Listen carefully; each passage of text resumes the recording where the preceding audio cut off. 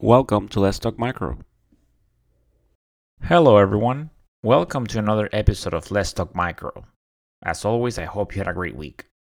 Remember that Let's Talk Micro is available on Apple Podcasts, Spotify, TuneIn Radio, Amazon Music, Overcast, Google Podcasts, Pandora.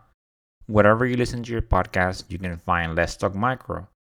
I am also on Instagram as Let's Talk Micro, no apostrophe, and on Twitter as Let's Talk Micro 1.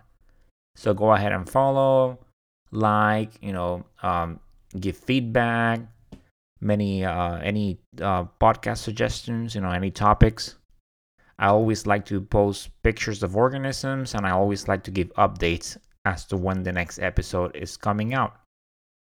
So on the last episode, I went over Group B strep testing. If you haven't checked it out, go ahead and do so. There's a series, episodes 36 and 37. On the first one, on 36, I go over the organism, actually. I talked about hemolysis, media, and then on the next episode, I go over testing. So I talked about 3 different tests that we use for Group B strep. So I talked about Todd-Hewitt broth. I mentioned how to work up the culture. You use the Todd-Hewitt broth with blood agar, and then you keep that blood plate for 2 days looking for Group B strep. After 24 hours of inoculating your plate and your Todd-Hewitt broth, you go ahead and if there's cloudiness on your broth, you subculture that to a blood agar plate, and then you keep that plate for 2 days. After that, if no Group B strep is seen, the culture is negative for Group B strep. So I talked about the PCR methods that we use. I mentioned the GBS LB, which is Group B strep lymph broth. So you inoculate the broth, and then after 24 hours, you run the PCR test. And then I mentioned the GBS PCR test, where you can actually, with that PCR test, the patient is typically in active labor, and you go ahead and from the swab, you perform the PCR test. So this is not an enrichment process like inoculating on Todd-Hewitt broth. You, likelihood are going to have to confirm a negative result. So if you haven't checked out those episodes, go ahead and do so. Great information about Group B strep. Remember, it's Lancefield classification B. It's beta hemolytic, of course, catalase negative. It types for the latex, it's latex B positive. And it's a very serious organism. It is seen in, it causes neonatal meningitis and sepsis. And it has been discovered that in most of these cases, in a high percentage, the mom is colonized with this organism. So this is why during gestation, she goes to the OB. A vaginal rectal swab is collected, and then we screen for Group B strep in the lab, either by doing the standard culture or by doing like a GBS LB or any of the other molecular PCR methods. But the most important thing is we screen for it, and then if we actually find it, if we recover from culture, then the patient needs to be treated. But susceptibilities are not done unless the patient has an allergy to penicillin. So go ahead and check out those episodes and leave any feedback on social media, if you have any. So today is an interview episode. I always love these. I get to connect with other professionals in the microbiology field. So if you recall from January, there was an episode that I published about Staphylococcus argenteus. It was updated. It was published on January 13th of this year, and it was titled Talking Staphylococcus argenteus, where I had Dr. Schutz and Dr. Patel from the Mayo Clinic, and then came to talk about a study that was published in the American Society of Microbiology, in one of the journals. They came to discuss that article about how there was a study done where some isolates that were initially thought to be Staphylococcus aureus, they ended up being identified as Staphylococcus argenteus. And in that episode, if you haven't checked it out, go ahead and do so. So we talked about how similar, this Staphylococcus argenteus, it's to Staph aureus. It is catalase positive, it's coagulase positive, and it was identified, via gene sequencing. So it is very similar. It even has some virulence factors. There's some evidence of it being a colonizer. So with the regular test that we do in the lab, it's very hard to identify it as Staph argenteus. In fact, nowadays, it's been identified via MALDI-TOF. The Bruker was the first one to have it. And I did speak to a representative of bioMérieux, and it's going to be added to the regular VITEC MS database later on this year. So that's some great news. So it makes you wonder sometimes, you are on the bench, you have an organism that looks like Staph aureus, right? Beta hemolytic. You go ahead and do your catalase is positive, you do your coagulase is positive, and then you typically will presumptively identify it as Staph aureus. Well, what if it isn't? Right? One of the things that was discussed in this episode was that the fact that, I did mention that the virulence factors, and I talked about the evidence of it being a colonizer. But however, this particular species, it doesn't have the staphyloxanthin gene, so it doesn't have that golden color that Staph aureus has. This gene has, confers that pigment. So Staphylococcus aureus is yellow. So this one is argenteus because it's silver looking. So it's the silver staph. Well, in this interview that I'm performing now, that it's gonna be, it's gonna be in this episode, there was another species that was initially thought to be Staphylococcus argenteus. And by gene sequencing as well, it ended up being another species. And since it was discovered in Singapore, it was called Staphylococcus singaporensis. So there were 6 isolates that ended up being called Staphylococcus singaporensis. So not a lot of information. We don't have a lot of information right now about this organism, but so far, it points that it might not have any virulence factors, or if so, maybe very few, not many. And then this one does have this, seems to point to the direction that it has the staphyloxanthin gene. So it's gonna look more similar to Staph aureus than argenteus, does. So it is some great information. It was a great discovery. This article was published in the Microbiology Society journal from England. So in this episode, we have Dr. Jeanette Teo. She is a scientist at the National University Hospital in Singapore. So I extended an invitation to the podcast and she accepted. And then she came on board and we talked about Staphylococcus singaporensis. We talked about this discovery, virulence factors. We talked about the staphyloxanthin gene. So let's go ahead and check out the interview.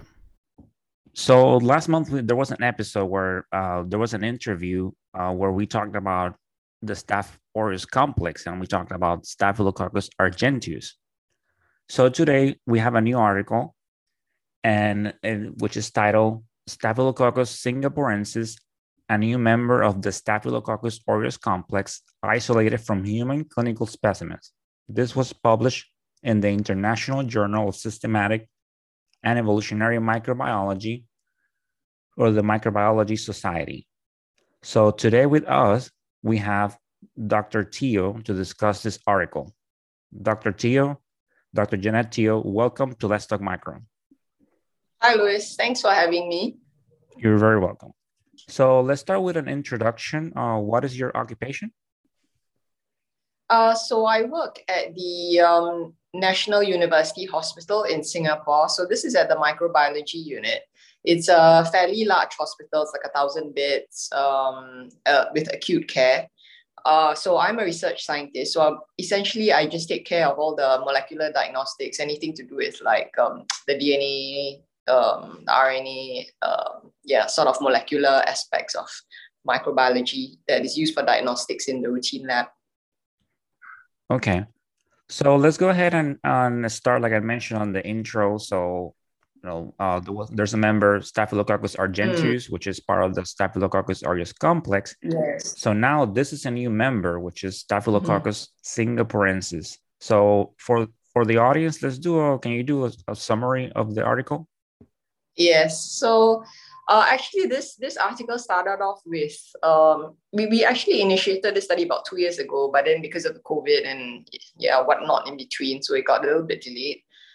So essentially, we were looking at Staph argenteus and Schwetzeri. So these are complex members. We looked into that because, well, Staph aureus is quite famous. So, and then we wanted to know what these other sort of sister isolates were doing in our sort of clinical population. So we thought we would collect these argenteus and Schwetzeri isolates. And lo and behold, so we did all the genome sequencing, and then we realized that the 43 argenteus that we had collected, out of these 43, 6 were actually not argenteus and not Schwetzeri as well. So they turned out to be Singaporeensis, so which was I think it's a serendipitous thing. So it's a nice surprise. Indeed. So just to check, and then it's also on the article, but so these organisms that were initially identified as Staph argenteus or Schwetzeri by Malditov? Yes. So using the MALDI, a large number of them, I'd say about 90%. So you will get argenteus hit. Occasionally, aureus might pop up. Schwetzeri, not common, but yeah, it is suggested on the MALDI. Yeah. So as far as you know, any of the instruments that are routinely used in the clinical microbiology lab, can they identify it? No. So MALDI now will be the mainstay for identification. We hardly ever do any of these biochemical tests that you would have done, decades ago for Staph. So using just the MALDI, no, we will not be able to identify Singaporeensis. And even having said that, I think probably trying to differentiate argenteus and Schwetzeri might also be a little bit, not that altogether that accurate as well. So yeah.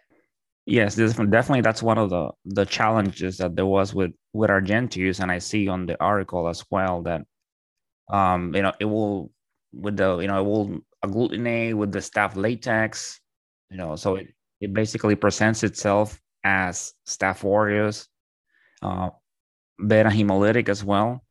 Yes. So yeah. So biochemically, you would not be able to differentiate them. So none of the if you're using a biochemical test like the API or the VITEC, yeah, that's not going to help you in any way. Definitely. One of the things that as I was reading the article, I saw the virulence factors on this strain. I mean, are there any of this, versus, because there was discovered that on Staph argenteus there are some. Yes. Are there any on Staphylococcus singaporensis? So what happens is, so with the whole genome, so we match, I mean, once you have the whole genome data, so you look at the virulence factors in Singaporeensis, and that's largely based on looking at Staph aureus virulence factor database. So whatever we know tends to be about Staph aureus. So argenteus may have new virulence factors which are a little bit peculiar to them. It's just that we don't know about them yet because we haven't looked enough into detail and we don't have that many isolates. But I would say overall, when we look at the virulence content, I'd say it does seem to have a little bit of a lower prevalence for virulence genes, so probably less of like the SPA genes and the capsular proteins. Don't see any of the leukocidin genes and things like that. So perhaps that suggests it might be a little bit less virulent.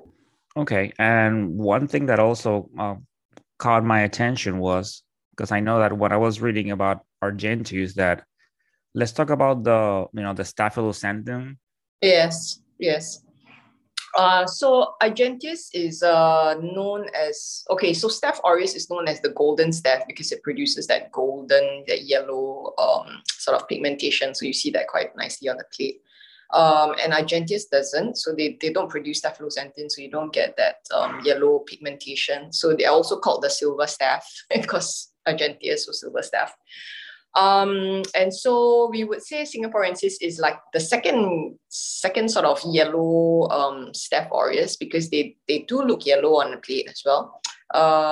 So in silico, when you do the genome prediction, they do have the operons that actually code for the staphyloxanthin gene. So that suggests to us that yes, so they would actually be producing staphyloxanthin.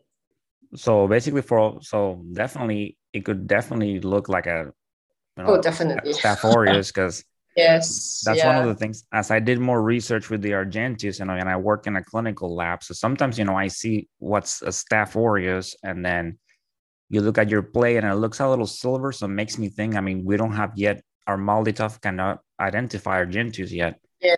But now this one can actually, it's even yellow, so it's even more similar to Staph aureus than that Argentius can be. Mm-hmm. Yes.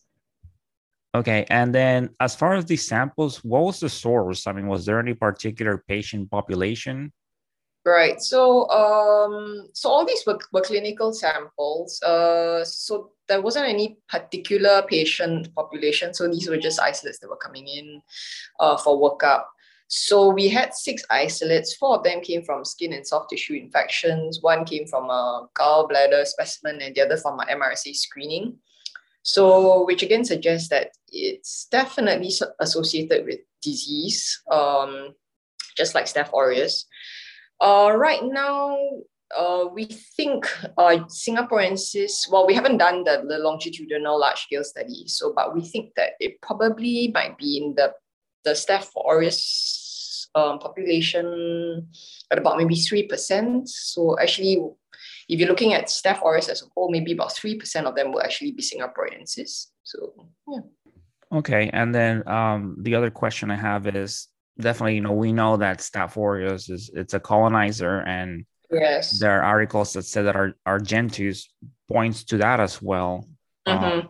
As far as I mean, we don't have that much information about this organism yet, but is there any evidence of colonization? Yeah, so again, like you said, we don't have enough data yet. So and we haven't done any of these time studies to see if they actually stick around or if they drop off or whatever. So, but yeah, I'm going to go with they're going to behave just like the other staffs, and they will be colonizers as well. Yeah, very good chance that they will behave like the other cousins. And also from the article, I know that it seems that as far as susceptibilities, with the ones that were tested, it was fairly susceptible versus Argentius. So it doesn't seem to have the methicillin resistance and all the other drug resistance mechanisms that might come with Staph aureus. So, but again, who knows, with time, with antibiotic pressure, that might actually happen. So yes, definitely, and as we know more, definitely, and of course, that way, once all the instruments are up to date and they can identify it, and of course, then we can think about assigning breakpoints and things like that's that. True. Yeah, but first we need more isolates. Yes, we definitely do. Are you currently trying to work to see if maybe you can discover some more? Yes, that's what we're trying to do. So we'll probably gather up the step that have been identified on MALDI as Argentius, run the PCR screen. So yeah, hopefully we'll have some genes that are just particular for Singaporensis, and that might help our PCR. So, and then from there we'll just hopefully have some money to do whole genome sequencing. Yes, definitely. It's very so this is a very interesting, discovery. Not too many people in the field like to have actually a new species. That's something that's very exciting. Yes, yes, yeah. So like I say, serendipitous. Yes, it's a great, especially now as molecular makes such a great advances in our field. So now we're definitely seeing more and more, more organisms, more, sometimes the names are changing, and so Yes, absolutely, definitely. Yeah. so this is something definitely good for the audience to keep in mind, especially the laboratorians, that we have these organisms out there that just to keep them in Yeah. the back of your mind. And like I mentioned before, now Argentius is actually going to be added to Great. the Yes. Vitec MS database, which is a very popular one here in the US. So that's good. We should be expecting to be seeing more Argentius soon. So Dr. G, is there anything else that you want to tell the audience about this? No, article? but I think for those of us who work in routine sort of clinical lab settings, so don't think it'll get boring. So there's actually a good chance you might actually, discover a new species. Yeah, sometimes it just takes a little bit of intuition and well, definitely the whole genome sequencing technologies help. But yeah, there is definitely a lot of undiscovered novel species out there. Yeah, we've seen it. Yes, definitely we are in some exciting times with all the technology that we have. So like you said, definitely, it's not boring. So those of you that are just hanging there, and maybe one day you'll discover one yourself.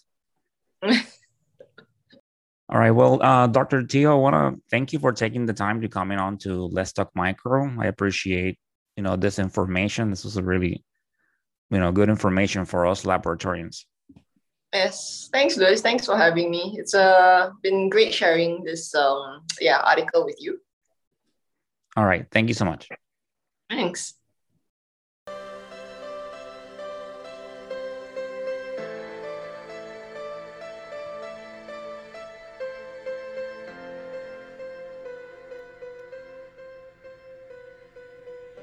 And then, my dear audience, it's the end of this episode. I hope you enjoyed listening to this wonderful interview. As always, I enjoy sharing this information with you. Continue bringing that passion to what you do. That's always so important, to stay motivated, educate yourself, and doing your very best at what you do. All of you microbiologists out there, thank you for your amazing work, and all the healthcare workers and everyone that's working so hard. So as always, stay motivated, stay safe, and of course, continue talking micro. Until the next time, bye.